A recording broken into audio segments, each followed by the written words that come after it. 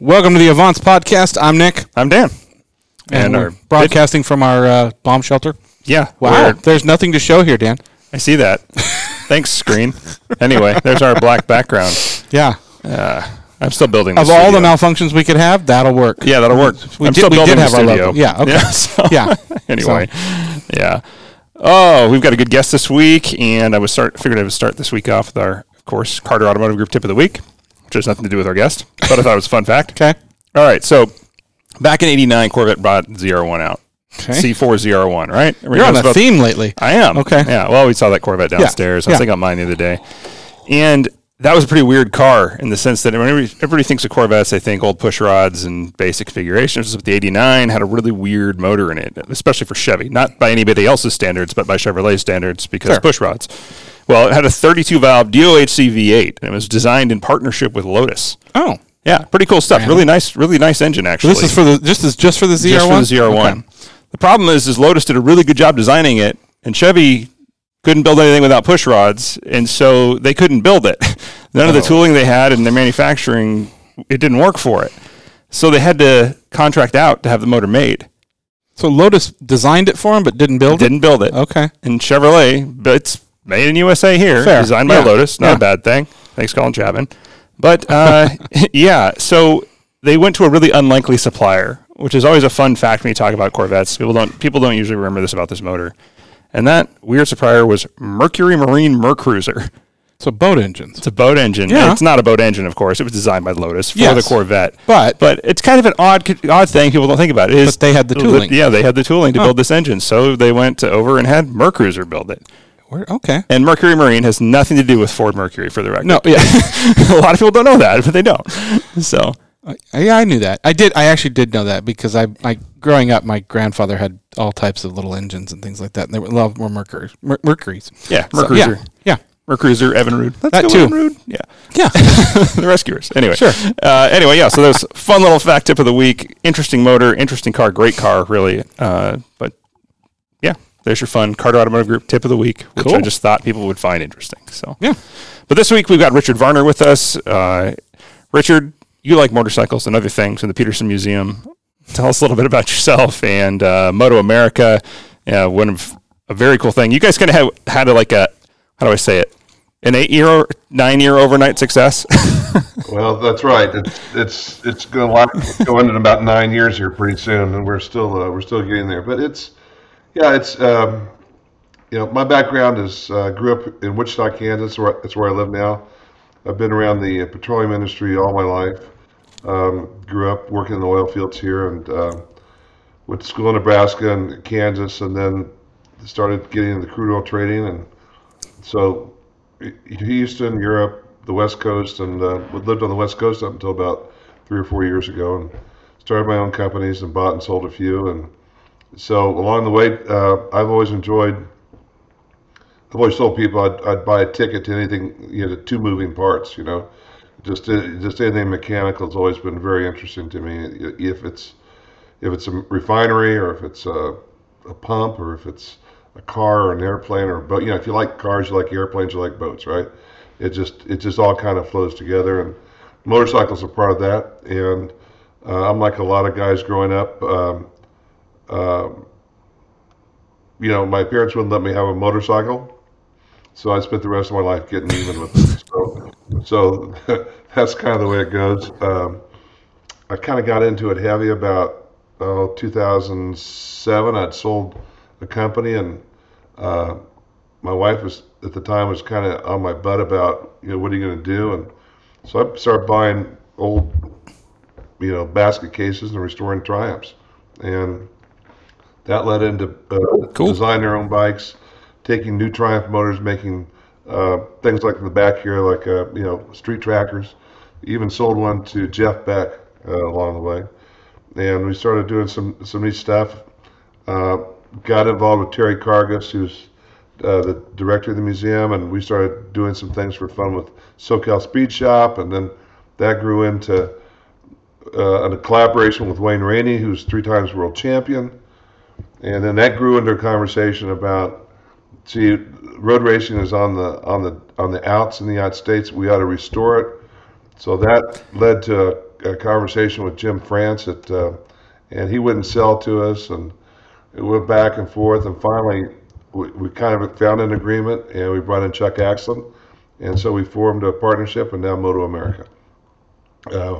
In 6 months, in 6 months we stood it up from virtually nothing to wheels on the track, and it's been, none of us knew anything about promoting events or putting on those types of things, and but Wayne and Chuck were very conversant with how to run a race, and Chuck had run Kenny Roberts' operation for many years, and he'd run COTA. He was the number 2 guy at COTA for many years when they first started, helped build the track in Austin. And then, of course, Wayne is world champion. And so from that point, we focused on the racing. It took us a couple of years to get the racing right, and then the business has come along behind it. And it's been a learning process for all of us. But I think now, we've built this thing out, and it's become kind of a force of its own. It's really been fun to see. You had mentioned briefly back there that racing was kind of dying in America, and I mean, I've seen that too. Like when we're down in Monterey, and like Laguna Seca cut back on racing because people kept moving closer and closer to the track, and they didn't want to hear the noise, which doesn't make sense to me. If you're going to build a house next to a racetrack, you're going to hear noise. So, can you talk about that a little bit, about what happened? I mean, as far as where it went. I mean, because a lot of us, like enthusiasts, really want to see it. Right. Well, there's a number of things that go with that. I think, it's, the roots of those things have to do with the type of racing. So, if you recall, during the early 2000s, NASCAR was still very big. And I think that's because people related to NASCAR better than they related to a lot of things. And that has its foundation in its production-based racing, or at least it was at the time, where you could identify the cars on the track. That was the car you drove. I drive a Pontiac, and the Pontiac just kicks ass this weekend, or a Dodge, or whatever. But you could relate to the car. You could relate to the driver. You could relate to the team. And as everything started moving towards, an effort to reduce cost, started to go into spec racing. So Indy Racing League, kart, you had a Chaparral, and you had a Coyote, and you had, a Penske even at times, but you had all these different types of cars, and people could recognize them. When that kind of went away, I think that started to decline the interest in a lot of ways, because people, they couldn't relate to what was going on. The riders are getting older, the drivers are getting older. Specifically to motorcycles, I think that there was an effort. DMG came, the France family formed a group called Daytona Motorsports Group, and they bought all of the motorcycle racing disciplines from the AMA. And with that, they tried to apply NASCAR approaches to racing, which I think is perfectly appropriate. I mean, you can't argue with them. They were very successful. But the model was kind of off, because it required the tracks to promote the series. And I think that's also what happened with IndyCar and a few others. The tracks were promoting the series. There was no consistency in the product. There was no consistency in the competition. So it just kind of got to be mundane, I guess is the best way to put it. And I think a lot of contributing factors, the 2008 recession, all those things kind of just, and then don't forget, in the meantime, we have a complete transition of marketing. I mean, you've gone from billboards and TV, linear TV, to cutting the cord, to digital, to social media. How do you promote those things? We don't promote anything now like we did even 5 years ago, or even 3 years ago, much less 15 years ago. So there's a lot of contributing factors to that. Who would have thought that the thing that would have brought Formula One back to the interest in the United States was that one show, Drive to Survive. Yeah. But what it did was it formed an association with the drivers, and it formed an association with the human element that they didn't have before. And I think that kind of is the nexus of why we lost those connections, and I think that's the nexus for it declining. I mean, you grew up obviously on a motorcycle since you were a little kid. I grew up like him, where my mom said you can't have any motorcycles. And now she doesn't know how many I have, which is safer for me. But you grew up with that. Like, did you watch the racing when you were a kid? I had Kenny Roberts' helmet when I was younger. Like, it is matching a ride. Like, that was a thing for me. And Wayne Rainey, his crash was pretty. Even I was was a long time ago, but I remember that very clearly. It was hard. Yeah, actually, speaking of, let's transition with that. For a lot of people don't know who Wayne Rainey is outside of our show. There's going to be our motorcycle group, but a lot of people don't know, like, he's an incredible rider, and now he's a manager. And after his crash, he was paralyzed. What's it like working with Wayne now in that? I mean, everything, he seems to be doing very well. Yeah, Wayne's a special guy. In 1993, he was paralyzed in an accident. He was in the race for his 4th consecutive world championship. At that time, they were racing 500cc two-stroke motorcycles, and they had a power band that was about that wide. Insane. And you barely cracked it, and you were either on or off. And these guys were running these things, and they were wicked. I mean, they were absolutely wicked. You listen to Rossi talk about him, and he's ridden them a couple of times. And Valentino's like, I can't believe he even rode these things. But he was riding them. Kenny Schwantz was riding them. Kevin Schwantz was riding them. And they were highly competitive, but we were dominating at that point in time. He was killed. He was not killed. He was hurt horribly in an accident. He immediately, this is Wayne, he immediately got back into racing within a few months and started running a 250cc team in the World Championship. Kind of under Kenny Roberts, but he did that for several years. I mean, he didn't miss a beat. But things started kind of catching up to him, and it had a toll on him. So he laid out for 20 years. And we were introduced to him by Gordon McCall that runs the Quail shows. I don't know if you know Gordon. Yeah. And we were building these Triumphs that were pretty cool. They were street trackers. And we thought, God, what else can we do? And so we looked at Yamahas, and so we built a R1 replica of a TC750. Well, that got Wayne going. Cool. And that got Wayne going. It was featured in Cycle World, and it's kind of the bike that got us all going again. Wayne had laid off of anything to do with racing really directly for a while, and this brought him back in. Well, since then, we've become partners and dear friends. We have differences of opinion fairly often because I approach things from a different place than Wayne does. And what I've learned about Wayne is that he is so passionate, and he is such a perfectionist, and all the attributes that made him a world champion, he brings to the table in the series. If it's to do with safety, if it's to do with competition, marketing, or anything else, he's got such a sense of perfection that it's amazing. And if you think about racers in general, they're chasing the last thousandths of a second all the time. That's what you have to do to win. And that's what Wayne brings to our table. And it's invaluable, really, because where I might be saying, hey, 90% is good enough, he's going, no, we've got to be on it. We have to be there.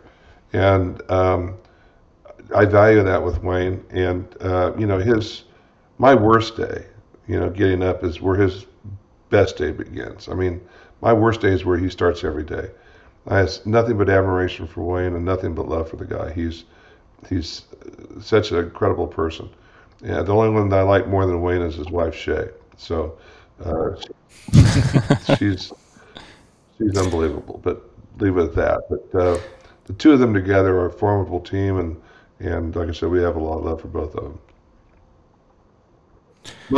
You've been talking about building. By the way, I give a shit for my other two partners, so that's okay. Yeah, that's good. That's good.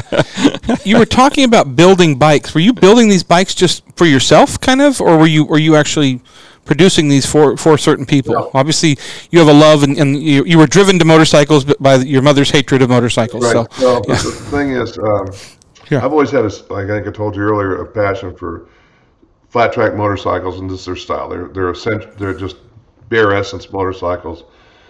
The original ones didn't even have brakes on them, so very minimalist types of motorcycles, kind of a Cobra mentality, lightweight, high output, simple machines.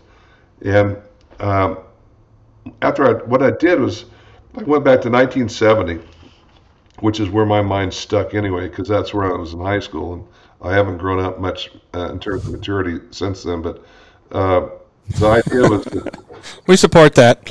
Yeah. So I started, you restore one bike and you go, okay, that's pretty cool. Now what, right? So I thought 1970 is a cool year. And so I researched, and Triumph made 8 models of motorcycles, 1970.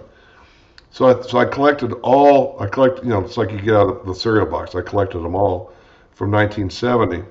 And there were 2 that were pretty rare. One was I digress a little bit, but one was a Bonneville that was homologated into flat track racing. The AMA had always required that only 500cc motorcycles with overhead valves could compete with the 750, basically side valve Harleys at the time. 1970, they relented and they said, okay, you could run a 750 overhead with a 750 side valve.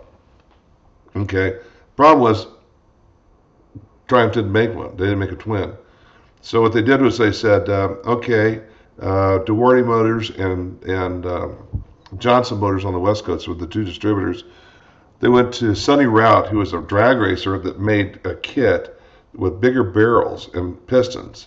And it would take it to 750, and they contracted with him. They made 206 of them to homologate them. They took the sides off the crates, pulled the cylinders off, the heads off, put them on, and stamped a T on the T120R number.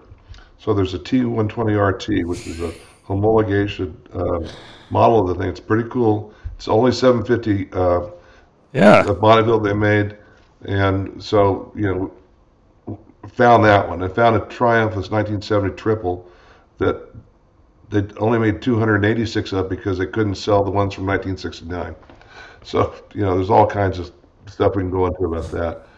But then what? Okay, got all 8 of those. Now what? And I thought, well, I've always liked the flat tracks. I'll go find a Trackmaster frame. And I started thinking, shit, you're old. You kick this thing over, and so I thought, well, the new Triumph Bonnevilles look the engines look a lot like the old ones. So I started messing around with Richard Pollock down in San Diego, Mule Motorcycles.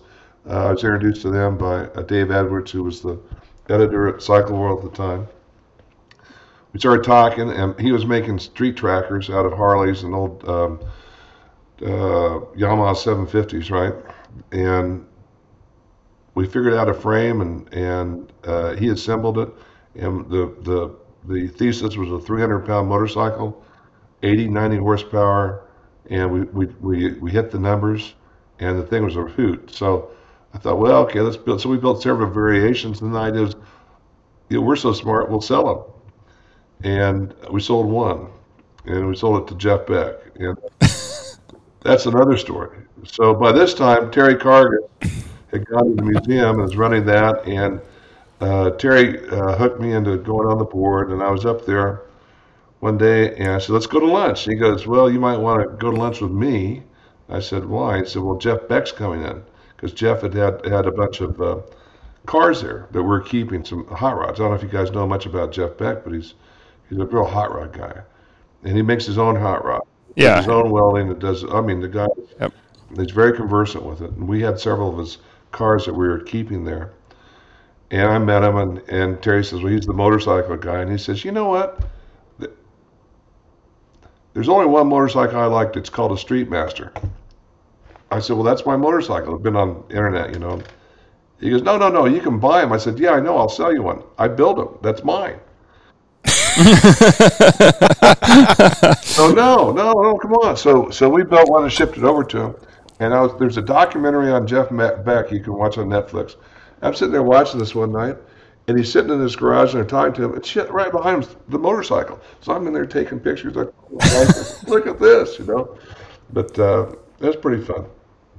So that's how we got started. It's a long story.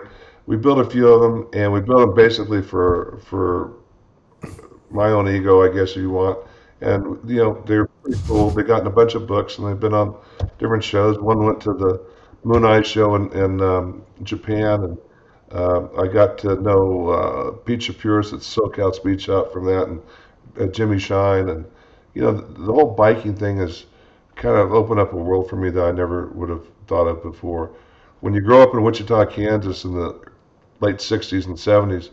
The whole world's outside of here. It's like looking through a knothole, in a fence. The whole world's on the other side. And you went to California and you meet people, and it's just a dream come true. I met Bruce Brown, and Aldana and Gino Romero and all these guys I read about growing up. It's Dan Gurney, and it's been an amazing experience for me. Yeah. So it's a small world down there. I'm always surprised who we run into every time we're down there, just hanging out. On Monterey. Yeah. Yeah. Well, I heard you guys talk about. Can you talk about your involvement? Yeah, I've heard you guys talk about Bruce Meyer before. Sorry. Bruce. If Bruce was in Ireland, he'd be the guy with the flute and the snakes behind him. On St. Patrick's Day, he gets more people. Yeah. He gets more people involved and gets more people enthusiastic about that. And if you just hang around Bruce long enough, you're going to see everything you need to know. So if you just camp out in his backyard, you'd be amazed what happens. So, yeah. Sure. Talk about your involvement with Peterson. I mean, that's obviously, like you said, you were on the board, which led to some motorcycle sales, which is good. But how did you originally get involved with them? Well, basically, Terry Cargas. Terry and I got to be very good friends, and he got on the board, was as executive director. And so he put me up for it, basically, and which was an honor. And I met with Bruce. I met Bruce for the first time, and David Sidoric, Bill Amundsen, and Peter Mullen. And at that time, I'm trying to think. I think maybe there's only one other board member at the time. Maybe it was a very small operation. So I went there, and Peter said, "Okay, but you have to work," jokingly. So he asked me to be treasurer, and then Peter said, "Oh, by the way, we're going to build this new museum," and so that's what happened. And Peter said, "We're going to do it," and we did it. And it's been, you talk about a joy and a privilege. It's that place under Terry's leadership, and I think the guidance of, Bruce brings a lot of energy to the place. David Sidoric brings a lot of vision, and I think that Peter Mullen brought a lot of audacity to make things happen. Peter stepped down 2 years ago, and I went to the bathroom, and they made me chairman. So that's been poor judgment on everyone. As they should. Poor judgment. So, you guys still have the F1 exhibit and the Bond exhibit there? I mean, the Peterson exhibits are out of this world. I look at them online all the time. And that's what Terry has really uncovered is that all too often museums are where history goes to die. You have an exhibit there, and it doesn't change, it stays the same. Well, Terry's been dedicated to the idea that we have to change exhibits on a regular basis. He's developed a very great curation staff there that puts on great exhibits, and as the brand has grown, we're able to attract people that are willing to loan their collections. So, the Bond group, they own almost all of those vehicles. A good friend of mine was Steve Hiller, whose dad started Hiller Helicopter, but I walk in there and there's a Hiller Helicopter in the porte-cochere right there. We have Cessna 182 hanging from the ceiling in there. We've got video exhibits with every vehicle that was involved in the Bond, and to the point where the Bond people were coming in that are part of the foundation said, "This is the best exhibit we've had." But I think that thing was well over $500,000 to curate and put together. But it draws people in. We get the museum admissions that we were looking for. The Formula One exhibit's owned by Juan Gonzalez. That's a guy you should have on the podcast. Juan is one of the great guys. Yes, please. He's huge in racing. He races cars himself. I think he did pretty well. He was at Road America last weekend. He's raced at Sebring, but he sponsors parts of Formula One, Arrows IndyCar, NHRA, Moto America, American Flat Track. The guy is such a racing fanatic, and he's got this great collection that he's been very generous to share, and it's fantastic. You go there, and you can see the evolution of Formula One in front of your eyes. The wing, the aerodynamics especially, and some of the propulsion and suspension changes, ride heights, everything that they did in Formula One. You can see what's his name, Adrian Newey, his impact. It's amazing exhibit. Lots of video behind it, and but Juan is an interesting guy. He owns Mission Foods, which is a worldwide operation that is the largest producer of flatbreads and tortillas, along with other things. Oh yeah. Milling operations, flour. He's talking to him a few weeks ago. He's got mills in the Ukraine he had to shut down. He's got business in Russia still open. How do you manage all that? He's an outstanding businessman. We recently asked him on our board, but he's a very interesting person, and he's very generous to racers and racing. And I'm very fortunate. He's a friend. I mean, he's a great guy. I'd love to have him on. Yeah. I mean, I think when most of us car guys think about the Petersen, you think about the vault. You think about what's hidden away downstairs. But there's some videos that have gotten out. I mean, you talk about absolute history. Some of the cars that are stored there and kept and in the care. And I mean, I'm assuming you've had a chance to wander around down there and just take it all in. Oh, absolutely. I mean, every time I'm there, I just go through and see what's new. I mean, the first time I went through the vault, it wasn't open to the public, and it was kind of a dingy place. And they had covers on all the cars. And I'm walking through, and I'm with Terry, and I go, "What's this?" I pull up the cover, and hell, it's a Tucker. I said, "That's a Tucker." He says, "That's so cool." He says, "No, it's not a Tucker. It's the first Tucker." Oh, okay. Well, whatever. Yeah. Oh, okay. We walk to the next day, pick it up. It's like, well, that's a 600 SEL limousine, right? He goes, "That was Saddam Hussein's limousine." Oh, okay, but that Saddam Hussein's limousine. Yeah. You walk. It's just like that. This was the car in Greece, or this was Bobby Rahal's winning car, or this was all these different things. It's amazing what's down there, and what we've determined is we can put the show on upstairs, and that's a great thing to do, and people like to see it, and they like to see curated exhibits. That's a wonderful thing, but if you can expose them to the vault, it really brings back memories for a lot of people. That was the car I was in. You go back to the thing with racing. That's the car I was in. My family had one of those. That my buddy had one of those. My buddy had a hot rod just like that, and you see generations going through there. It's a lot of fun. It's a great place, and it's been a real draw for us at the museum too.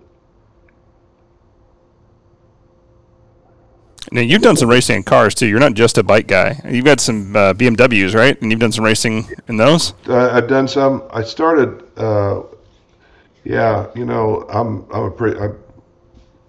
used to play football in college, and I'm kind of a big guy. And so what I've been trying to do as I get older is find a car that's light enough, with enough power, that I can still stay competitive with, right? So I started off in MGs, in a old 60, well, you said you had I think he had a Triumph 4-cylinder. I had in high school, I had an MGB GT, and over for a while, and then I started racing an MG Roadster, and wasn't doing it, still not doing that well in racing, but I enjoy the hell out of it. And then I found an MGB GT V8, which they built for the early 70s. They had a Rover V8. It's the last iteration of a GT, and that thing, golly, it makes about 300 horsepower and it's about 1,900 pounds. So, but it's a handful. It's a little. There you go. And with me in it, we had to cut a hole in the floorboard and lower the seat and put a. They had talked about the gurney bubble on the G. yeah, on the GT. Yeah, I've got a Warner Bud on mine, so I mean that's cool. Down. But that car's a lot of fun, and then I started looking for something more fun, and I'd grown up. One of my favorite cars growing up was a 3-liter, the CS series, the first E9 coupe that BMW made. They had one down the street, and I'd drive by there all the time at the dealership, and golly, it was good looking. And when I lived in London for a while, I had one that was bright green, automatic, and liked it. have velour seats. I mean, in Europe for a while they had cut velour seats on cars. Yeah, and Lord help you if you ever try to sit in one with a pair of corduroys on, because your back pocket is around the front. By the time you're down, you just hold on. You know? But so that was Europe. Came back. That's funny. Had a bunch of different BMWs and different things, and so I found an E9 and a friend in Costa Mesa at my office and shop I have there. So we restored it and put a S52 motor in it and a 5-speed behind it. And it made a hot rod out of it for the street, and that's what I drive when I'm in California most every day. I thought, God, this is fun. So I started looking around for a CSL to race. And Adam Carolla's came up for sale. So it was on Bring a Trailer. There you go. So I'm bidding on it, and Adam he bought it from Cubby. Oh hell, I'm trying to think of the guy's name. His dad was Cubby Crab or something.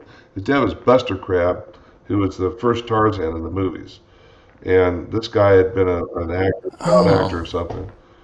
And the car had been built in Europe and had a provenance from Germany and brought over here.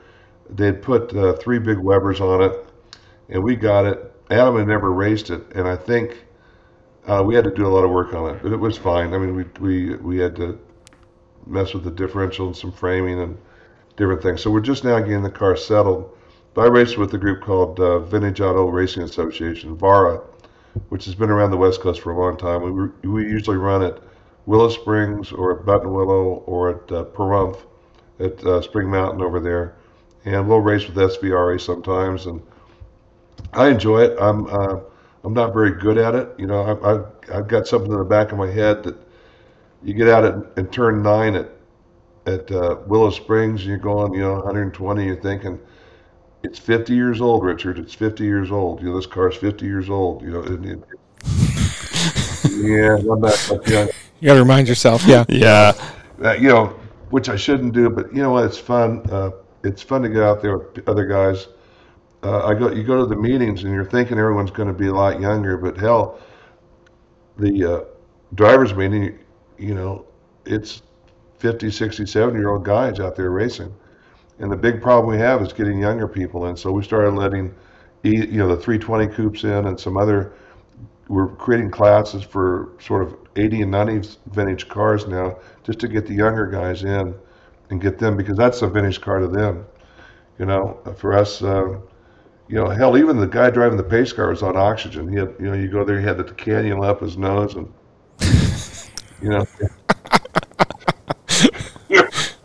it's just, that's funny. It's gentleman racing, but it's a lot of fun, and there's nothing wrong with the weekend at the track. And I've gotten my son involved. He runs a 2002 BMW Coupe. It's a '73, and so that's been fun. And we bring my grandson out, and he'll be good. It's a good time for him too. So it's racing's a good thing. It's a good thing if you have a family member, a daughter or son that wants to do it. It's a good way to get together and mess around. Now, you said, like, growing up in Kansas and working in the industry you seem like you're not afraid to get dirty. Are you wrenching on your cars and doing fabrications and things like that? Are you doing the work? I do what I can, but the guys that work in my shop, I start to work on something and they almost start crying. It's all that one said looked like a bear cub with boxing gloves on. I'm not probably as adept as I should be, but yeah, I love doing it, but I'm not very good at it. I know what every tool is for. I've got more tools than NASA. Okay, I love tools, and I've got a tool for everything, and I know how to use them, but I'm not very good at using them. But I tell you what, it sure is hell a lot of fun to get out there and mess around with it. And then, of course, what I'm really good at is and I've got a lot of good ideas. They don't always seem to get out of the car, but I've got a lot of really good ideas. So. As long as you're having fun, I mean, that's all that matters. That's the main thing. Yeah. So. Hey, speaking of racing, you guys are coming up here June 24th. Moto America is at the Ridge. Right. That is one of the tracks on the series. I want to ask you about First of all, are you classes. going to come out? Are you going to come out to it? I won't be in town. We've been talking to Daniel Pilling though, and things are still moving around. Good. So, is it 24th of June? Yeah, we'll be on the Monkey Run. Yeah. So we'll be in the middle. We'll be in the middle of Idaho on Honda Monkeys. That's what we were talking about. Yeah, that sounds like a lot of fun. Yeah, we have a good time. But the different classes you guys have, because you guys have explain that to me, but that's okay. All right, no, sorry.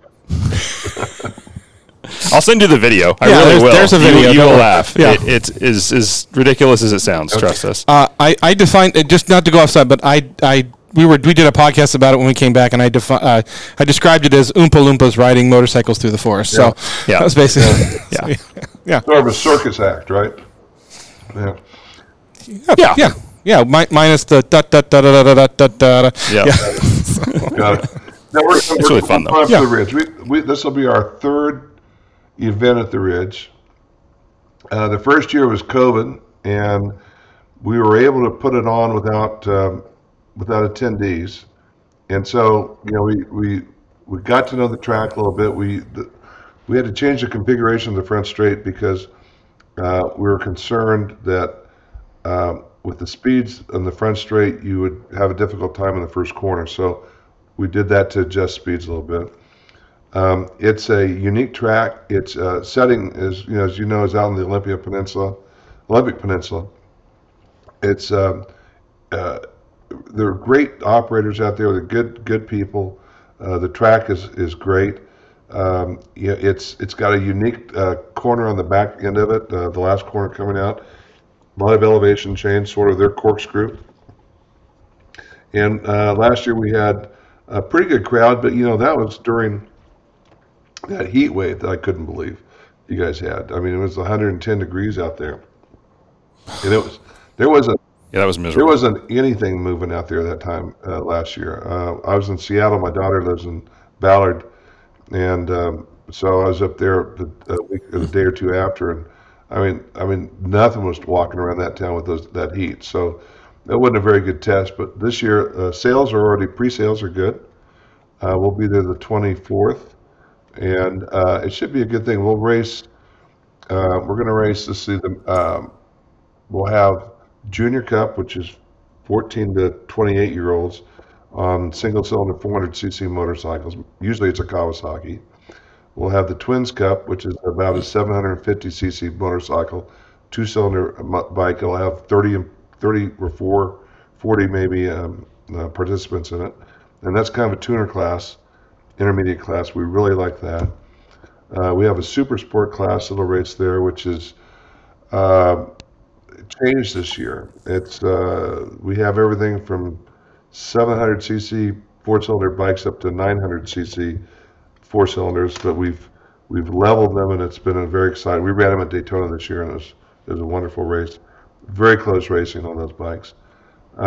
Super bikes, of course, 1000cc, highly modified production bikes, stock 1000s, and then we'll have the Mini Cup.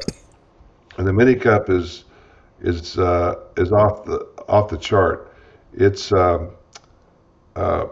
anywhere from 125 to 190cc Ovale motorcycle. It's built in Italy.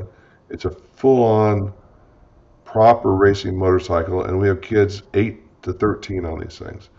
And they'll, we run them on the kart track there, but they'll hit speeds of 70 miles an hour. These kids are dragging knees and dragging elbows, and they're going after it. And so we run a championship. We have, I think, 5 or 6 rounds of that this year. I'm not sure if we have the build, train, race going on there. We have a setup with Royal Enfield. If you guys like bikes, I don't know. Have you guys seen these Royal Enfield bikes? Have you looked at them? Yep. Yeah, I have. Yeah. Yeah, I know them. They've really come on. I mean, the quality. They're like the AK-47s of motorcycles. I mean, you can drop them in the mud. They'll run anywhere. They're Indian built, but they're great bikes. Good styling. They've put together a program for women, and they give them the bikes. There's 15 of them. They vet them for their racing backgrounds or lack of. They give them the bikes. They convert them into race bikes. And then they train on them, and then they go out and race on them. And They're not the fastest things in the world, but I tell you what, they're a lot of fun to watch. The ladies are doing a great job in it, and it's been a lot of fun to support that. So Dan's just pulling up photos. Those are awesome looking. Yeah. Yeah. I have a question for you, you said you guys you modified the front straight. What did you do to it to slow people down? Are you putting a chicane in it? Yeah, we put a chicane in it. We've done that. Yeah. Yeah. We've Okay. done that there. We did it at Pittsburgh pit race in Pittsburgh, and it's just a way to slow things down a bit so that we don't, most of the tracks in the United States are built for cars, and the differentiation between a bike track and a car track is runoff, basically. So if you go to Barber in Alabama, that's a motorcycle track, and there's plenty of runoff, and it's designed for the physics of a motorcycle. If you go to other places, you don't have that. So you have to slow them down before they get to critical areas. And pit race and Daytona's another one, and the Ridge. Interesting. I did not. I mean, I knew that certain tracks were built for things. Yeah, I didn't think about it either. Yeah, good point. Okay. There's some drama at COTA last time I heard about. Actually, after the race, you want to tell us about that? Was it everybody trying to leave? Because I had that drama leaving the F1 track. You couldn't leave. No. It's a safety thing issue. Oh. Yeah, we did have a little drama. Yeah. Okay. Here's the issue. I think. I don't know if just to get people kind of informed. This year we have a really fantastic racer, a rider that's come over here from Europe. His name is Danilo Petrucci. He's raced in MotoGP for a number of years. He raced at Dakar last year for the first time and actually won a stage, which is remarkable that anyone could their first time out. He got injured there, but he came over to race with Ducati, and that coincides with Ducati's investment in our series. Ducati sort of watched this for a while. Kyle Wyman had a team, and then HBSK started a team, and they had some backing, and they brought Luis Baz in, and Luis was here for a while, and then they brought Danilo in. And Danilo's, it's kind of like IndyCar when Nigel Mansell came over, some of the other ones. They may not be in their prime, but they're still within the top 3 or 4% in the world. Danilo comes over, and there's kind of two aspects of this. One is that I think he was a little surprised about how we race in the United States. I mean, that's everything from procedures to the tracks to the competition, and the competition's fierce. It's very fierce. Well, the first two events, the top Yamaha team had some mechanical problems or some DNS, and Danilo won the races. He did well. We had an issue. He had a DNF at Road Atlanta, and then I think he got maybe won the other race. Well, Jake Gagne then has been getting his bike up to speed. He won the first race at VIR this last weekend, and he won the second race. In the first race, Danilo finished fourth behind Matthew Schultz and I think Cam Peterson. I think that's right. Yeah, I think Cam was third. So, that's pretty rough. I mean, all of a sudden you change. Now, new track for Danilo, got that. Different conditions. Second race, he was vying for second, and at the line, he was probably half a bike length back from second place. They crossed the line. Matthew Schultz was ahead of him, and next thing we know, Danilo's off the track, and VIR has got an unusual configuration where it has a kink right about where the finish line is. It's a long straight. He went down. Race control noticed that he got up fairly quickly, and that he walked to the side of the track. Others were finishing the race. He walked across the track. We had a person meet him there with a side by side effectively, and they brought him to the infirmary, which was maybe 300 yards away. Now, the actual timeline we've been able to figure out was about 50 seconds till he got to the side of the track from the time he crossed the line. And it's been about 3 minutes till he got to the infirmary. Now, the issues at hand are that Danilo, when you cross the finish line there, you are booking it. You're doing 160, 170 miles an hour. So he is hauling. He is hauling the mail. And because the track fades off, you have to, it gets cut, the side of the track comes up on you very quickly, and he went down. We didn't have any cameras on that particular sequence. It was one of those things where we have cameras out there, but they're following other people and different things. So we don't have cameras or exactly what happened. But we do have camera angles around that, and we can kind of piece the timing together. Well, as anybody would expect, you get out there and you get chucked off a motorcycle going 150 or 60. It's not pretty under any circumstance. And he got up fairly quickly, but to his perception, okay, which we're not trying to take anything away from, he felt like he had been laying there for quite some time, and there was no one there to attend to him. So, talking up to someone that's Italian and whatever, he felt it himself. He had to put out on social media. They sat there for 2 minutes. No one took care of him, and a lot of other things. Well, of course, when that happens, you get the people on Danilo's side, you get the people on our side, you get the people that don't know anything about racing weighing in. So we put out a response that basically said, here's where we see the facts. Now, looking back, I would say that did we do anything wrong? No. We got there as soon as we could. We noticed that he gets up. They're trained. The riders are trained if they need help to signal, put their hand up, but don't get up. Well, he got up really pretty quickly, so we didn't. That changes everything, because you don't interrupt what's going on at the track. You don't deploy an ambulance on a hot track. You don't run people across the track when the people are finishing, especially on a straightaway. You adjust your response when that person gets up. If they can get up, they may be hurt, they may be dazed, but they're not necessarily dying at that point, right? So you adjust things. Well, what we could have done, we could have probably had somebody there quicker. We were there pretty quick, but we could always do better. We can always do better. Did we do anything wrong? No, but we didn't do enough right, if you will. Okay, we didn't. If you know what I mean. We've not had any problems in this respect, but we can always do a lot better, and that's what we're hoping to do.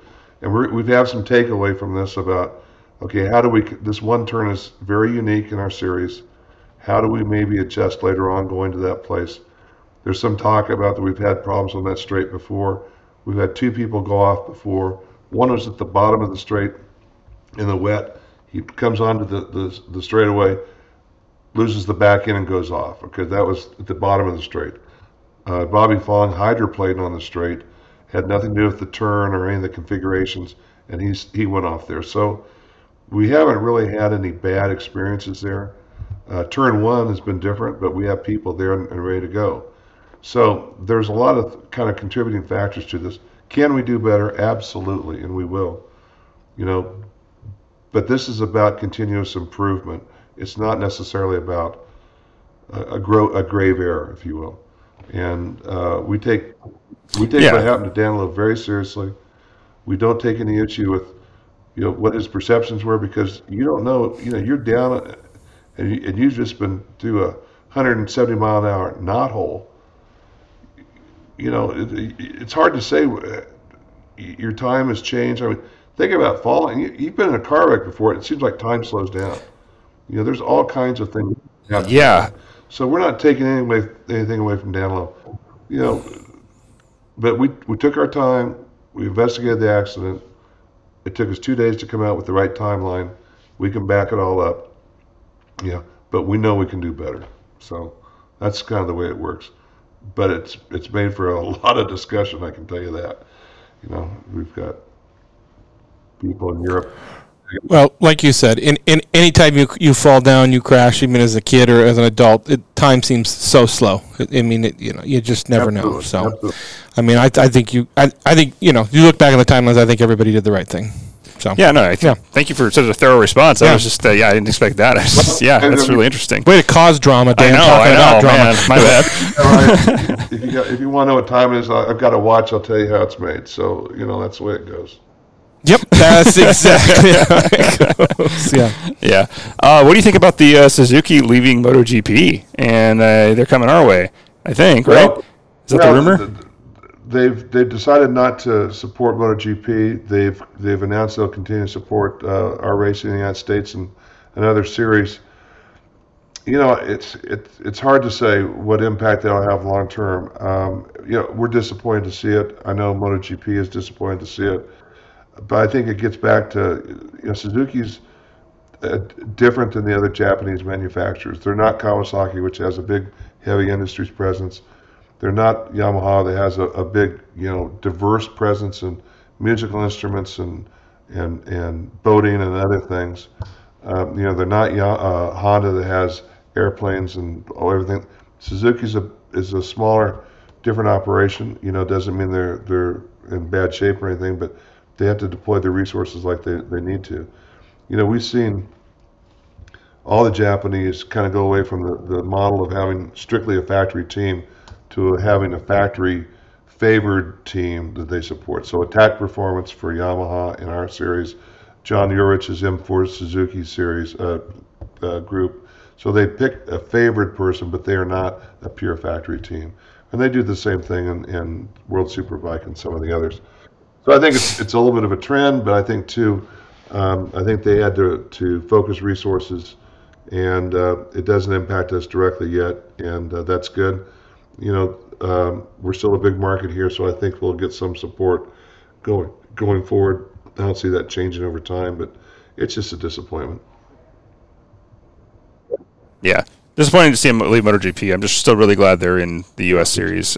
It's interesting because car people who aren't bike people at all, and we run into them all the time, they're like, Suzuki, what are you talking about? Like, maybe all they can think of is the little compact cars. I'm like, Suzuki makes awesome motorcycles. Was Suzuki Jimmy or what? Yeah. Well, the Hayabusa has its own cult following, and that. Right. Yeah. The Hayabusa motor was the foundation motor for the Radicals, right? The Radical cars, race cars. I mean, that thing's a monster, and the Gixxers are bikes. What? There's a famous story where I don't think my mom listens to the podcast, so I'll get away with it, but I bought a Hayabusa in Spokane many, many years ago, and the guy had bought it and was deathly scared of it. And I showed up and paid my cash and laughed at him and said, yeah, sure, and ended up getting on the, if you know, Spokane going down to the Palouse. I got on the Palouse Highway and nailed it, and I was still 230 pounds, and that thing came up, and I jumped on the tank to get it to come down, and I turned around, and I drove home, and I sold the bike. Like, I think I maybe put 7 miles on it. So yeah, it's stupid fast, and it's a stupid fun bike, but I did not have the skill, and it was one of these things where I was like, yeah, I can totally, a Hayabusa, I'm a big guy, that bike's not going to get out. Yeah. So I'm lucky to have on my skin, but yeah. How difficult could this be, right? So whatever. Yeah. I literally laughed at the guy. I called him back and apologized. I was like, I'm selling the bike. Little lesson from above. Yeah. So, yeah. I had a Gixxer 1000. It was a great bike. You like Suzuki. You've always liked Suzukis. I haven't had a lot of them. I had a lot of Hondas. I've had a lot of everything, honestly. But the Gixxer was a great bike. I didn't even know I was a Honda guy until I looked at my garage one day and I had 2 Hondas. I was like, oh, I guess I'm a Honda guy. What's your favorite bike, guys? What do you like the best? What favorite motor?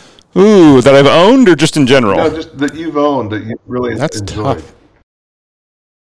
Tough. Ooh, that's a tough question. Probably I had a RC51 and SP2, so 2002 RC51, and I had I partnered with a Krapovich. I was working at a bike shop at the time, and I got one of the Superbike exhausts, like all titanium all the way back, and now that exhaust, if I had it, is worth more than the bike.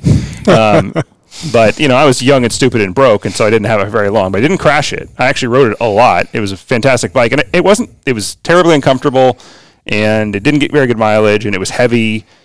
But the sound and the way I felt riding it, you just can't really compare to any other bike I've had. And I've had Ducatis and other bikes too. And similar, I love twins because I love the sound and I love the feeling of a twin and the torque, that low end just roll through torque. But that RC, man, it could just drop into a corner and all that weight went away as soon as you threw it over. And even with my really light bikes, my CBR 600 and my 1000 and my Gixxer and things like that, I still felt I wasn't. By the numbers, but I felt faster on the RC51. And every time I got it, it was exciting to ride. And I still miss that bike. It's one of the few bikes I would buy again if I found a really pristine example, because I loved having it. I loved the sound, and it was a weird bike at the time. So, yeah. I mean, I have had a lot of like smaller bikes. Like I said, I minus the Hayabusa for a day and a half. Right now, the Monkey will always be my favorite. But right now I've got a CRF 450 RL, and I'm kind of, because I want to get off the road and more on dirt, and this one kind of gets me there because I don't have a trailer and I need a bike that gets me there. But right now my eyes are set on, and I'm trying to think of it. I was trying to look it up. It's the Triumph. It's basically the off-road scrambler. I think it's cool. Yeah. The 1200. I mean, I would love. That's my dream right now. I haven't yet to ride one. I'm going to go down and ride one. But yeah, I will say for sure though, and Nick and I talked about this, we have never had so much fun on a motorcycle as we've had on our Monkeys, which sounds stupid because I've ridden so many bikes, but it's the experience. I laugh the entire time because I'm way too big for it. It has no power, and you just throw it around. Like, we were off-roading these things. We went off-road tires and suspension. Like, there's a big rock in the trailer, just pick it up, move it around it. And we just laughed for 3 days straight, covered in dust and mud and these stupid little bikes that cost us almost nothing, and it was fantastic. Yeah. I love them. Well, not anymore. Now they cost us a lot. But the Monkeys are smiles per miles. But like I said, I think Dan and I both looked at each other and we said, I don't know if I would own a true sports bike again. I don't know, as much as I'm 42 years old and my hand just wants to do this so much that I think I'm out of it. So I think I want something a little bit more. And less likely to be hit by a car off-road, too. For me, that's just where we live. I don't like riding around here because of the traffic and the people around here. And we're in a tech city, and everybody's doing this more than other cities, trust me. Like, this is part of the driving experience. So your phone's right in front of you, and somebody's doing this. That's just how everybody drives. And I stopped riding on the street because so many people merged into me all the time. And I didn't have any really bad accidents. I got bumped off the road here and there a few times and was able to recover. But, man, it's worse. And so I love getting away from the city and riding, and that's why I would love another sport bike. But I would be like, I'm going to trailer it to over the mountains and then go and ride. I think something I've been noticing, and generally, and this is sports bikes, this is dual sports. Everybody's getting their phones and their big screens, and they're putting them up there. And the bikes are I'm watching people on bikes start to drift out of lanes and stuff. And I'm a person. I've got my headset in my helmet. I put my phone in my pocket just because. If my phone is up on the bars, I literally took that mount off my bike because I kept looking down at my phone and it was becoming unsafe. And so I think that's part of the problem. Yeah. And it took away from the fun. Like you said, I want to get out there. I want to have fun. I want to do it safely. And I'm noticing the older I get, the more I go out padded up like the Michelin Man. But I'm safe. So, what about you? What's your favorite bike you've had or anything ridden or anything? My first bike was a mini bike. It was a little Taco, a mini bike, and it was built by Steen and. No shocks on it. It had a 2.5 power Briggs & Stratton motor on it. And, we used to ride those things in packs around town, around our neighborhood. We have empty lots, and you go right, and the police would come about, you get about a good hour, and the police would show up and then haul you, get you leave. And so, it's that kind of, that's where I grew up. That was the first thing. And I think you'll find that most people you talk to, you say, how'd you get started? Well, on a mini bike, So, that's one thing. I think for just fun bikes, well, one, I kind of divide it in two groups. I have a 66 Velocette Thruxton. All right. And you get on this thing, it's got, the Kickstarter is about 6 inches long. Okay. It's a joke. And it's there to move a 500cc single piston up and down. And you're either going to break your leg with it or it's just a joke. Yeah, I ask somebody how to start one of these every time. He said, "Live on a hill." Okay, that's his answer. Yeah, but he's got this big piston going up and down. It's got a magneto on it. It's got okay, so then you look at the handlebars, they're clip on. And it's got an advance, a spark advance. It's got a choke. It's got a compression release, a clutch lever, and a brake lever on the other side, and a throttle. So you've got more controls than Wilbur Wright had, And it's like, but the part about it is getting it to run right. You get going on it, you retard the spark, you start it, you get it going, and then you get it just right, and then you advance the spark rate. To me, that's a lot of fun because it's a highly involved type of thing, and it's just the pride of being able to ride it. And it's an old bike, and the thump of a big single like that. There's nothing cooler. It's got the big fishtail exhaust on it, and it's an original bike, and that's fun. And it's got a Amel carburetor. It's a GP carburetor. There's no idle circuit on it, so it's like shooting gasoline at the intake. It's just there to. It's a racing carburetor. It takes. There's some heart to it. That's fun. The other bike that I've got is my newest one. I'm just nuts about. It's a Terry Vance built it for me, Vance and Hines. I was at a AFT race, and I was looking at their Super Twins bike, and I'm going, shit, that's good looking. I said, could you build one for me? And he goes, well, yeah, what are you going to do with it? I said, well, I want you to put a light on it and a tail light on it and a kickstand. And he goes, really? I said, yeah, come on. So that's what he did. He built, so it's a 750. And that thing is a hoot. It doesn't, and people say, is it street legal? And I go, sure. It's got a license plate and a light on it. Ish. Ish. Yeah. No, but there's no mirrors. The handlebars are just straight across. You put a front brake on it too. That's the other thing. And I got Keith McCarty over at Yamaha Racing to do the same thing with one of their 750s too. So I got to get Roland Sands or somebody to build one that's an Indian. But these are just basically full on race bikes that I get to ride on the street. So it's pretty cool, and they sound great. You can hear me coming, and I can be out in the country here in about 30 seconds from where I live, and it looks just like that bike there, except behind the license plates is a light, and they're cool. They're a lot of fun. They're light, they're 330, 40 pounds, and they 100 horsepower, and it's just, you can't go very far in them because the tanks are small, but the seats aren't any bigger, so it all kind of matches that way. You can ride it for about half an hour and you're done. But that's fun. I mean, for me, I'm not a big touring guy. I just like to ride them, go to lunch on them, go run an errand on them. And I live in a place that I can do that, so it's great. And they're modern. That process you're talking about of getting it started, I love that. Oh, Yeah. I think that's, I think that's why I've been inclined. I've always wanted it, and I don't know if I'll ever have the money to do it, but like a classic Indian. The idea, kickstart. Well, yeah, I'd like to keep my legs. I mean, stand on the ones that kick it, stand to kick down. But the process of that, of retarding the spark. Did you ever see Gordon McCall? I asked him about the time he pushed me on the thing trying to bump start it. I think we just about killed him because my fat ass, you're 230. You're 230, I'm about 270, right? And he pushed me on the thing, still talking about it. I think it's very tacky that he talks and brings it up, but that's okay. What do you think about electric motorcycles? Have you ever ridden one? Yeah, I have a couple times actually. I think if I was a cannonball, that's the way it would be like, because you can't hear anything. There's no frame of reference. It's just out by your head, right?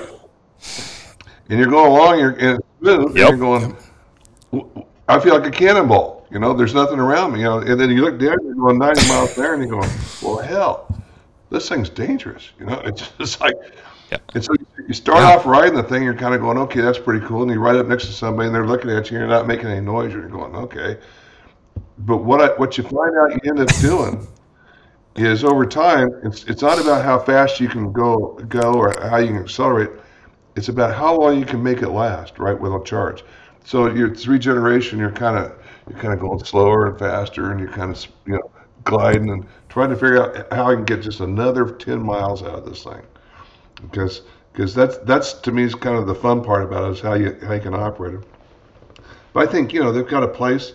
We had a big discussion this weekend with the guy that distributes Ingenia. Is that the name of the bike? It's part of Formula E or Moto E. Oh yeah, I can't think off the top of my head. I can picture it. Anyway, I know who you're talking about. Very capable motorcycle. Something. They've been racing. Ducati's going to take their place at MotoGP, but you start talking about it, and I think those bikes. People say, well, can you convert internal combustion people over to an electric bike? I kind of think that's a fool's errand. Okay, but I think where the market's going to come for those bikes is a whole different place, and it starts with off-road bicycles, right? Okay, and then you've seen the evolution of bicycles from being off-road bikes to being electrically assisted bikes to these Zugos now are just taking over. I don't know. In Laguna Beach, California, I mean, there's packs of these kids on these things, that running around on them. But I think that's the market eventually for these types of motorcycles. Are ones that are going to be found in the people that are taking the evolution of bicycles into electrified bicycles more than trying to convert the internal combustion guys back. And that's a big market, and you know what? It's God love it all. I mean, it's great. So that's no fun to watch. Did Harley stop making that electric bike that they did Long Way Up on? Are they still making that? It dropped by $10,000, and they had to halt production for 2 months because of supply chain issues. Yeah, but it's still going. It's actually sold out. They spun it off too. I think it's becoming more and more its own entity. But Harley. Mm-hmm. Yeah, so Harley bought Stasics. I don't know if you know Stasics. It's a little electrified bicycle as well for kids.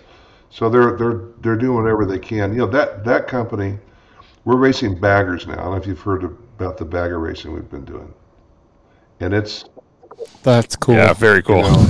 It's one of those things. It's like a train wreck, right? It shouldn't happen. Yep. You can't look away. But you got to watch it. Yeah. And you're going to stay till it's over, right? And I've got another way to say it, but it's very politically incorrect. But anyway, the point is, you take these baggers out there, and what they're doing, and it's created a whole new category for Harley and for Indian. They put a tremendous amount of money on it, but the new management at Harley in the last 2 years, the fellow that used to run Puma has now come over to run Harley, and he's really focused on how to get the demographic pushed down and what to do. It's amazing to see his impact. He brought Jim Farley, who's the chairman of Ford, on the board of Harley as well. I think that's having a big impact. And they're not only now a lifestyle brand, but they're coming back into the technology that they've kind of forgotten about for the last 30 years, and they're starting to try to catch up now. But I think the bagger racing has done a lot to improve their manufacturing and their design, and we're kind of proud of that.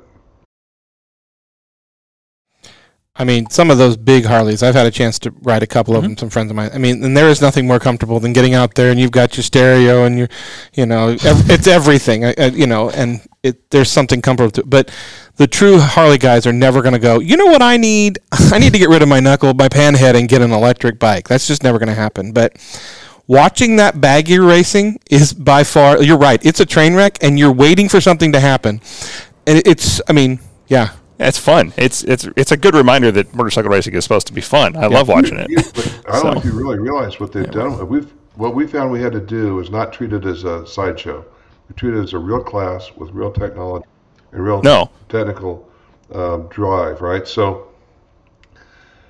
these guys were doing 170 miles an hour on the banks of Daytona this year.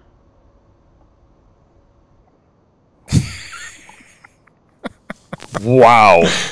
I didn't know it was that fast. Like, do they need new seats to sit around their testicles? I mean, yeah, I never thought it was a joke because I've seen how fast they are, but I didn't think it was that fast. 71 miles an hour on the banks of Daytona. And that's a lot of stuff flapping in the breeze, boys. And I'll tell you what, Harley just came to Wichita about 2 weeks ago and put it in the wind tunnel here at the aeronautical area. And I mean, they're going full in on this thing. And you kind of laugh about it, but hell, it's a real class now. It's attracted a whole new group to our racing, and they're what the funny thing about it is they appreciate the sport bikes, and the sport bikes now, that group appreciates the Harleys, and it's really kind of drawing the crowd together a little bit. So now when you go to the races, you're gonna see a wider variety of people you've ever seen, and it's a good family deal, and it's a lot of fun. And they make noise. I mean, God, they're loud. Yeah, it's pretty cool. The Indian guys,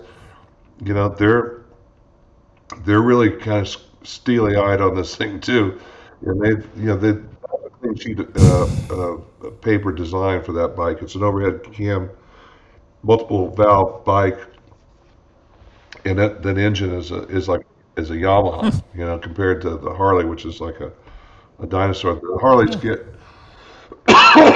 about 131 versus 108, so that's what a difference of how many different inches? It's about 20 inches displacement. The push rod versus overhead cam, and but the bikes balance, and they're both racing about the same. One's oil cooled and air cooled, the other one's water cooled, so they're hitting about the same performance standard. The Harleys having a little harder time getting there, but they're doing it. So, and the brakes look like. I'm always amazed what they can push out of those push rod motors. Yeah, but they had trouble. I mean, they had oiling issues, they had bottom end issues, they had all kinds of things, but they had to add finning to them. They've raised the foot pegs to get clearance. They've raised the ride heights on the bike, and they flat haul. In fact, at Atlanta, the top qualifying bagger would have qualified probably 12th or 13th on the grid for Superbike. Dang. Okay, that's fast. That's really cool. Yeah.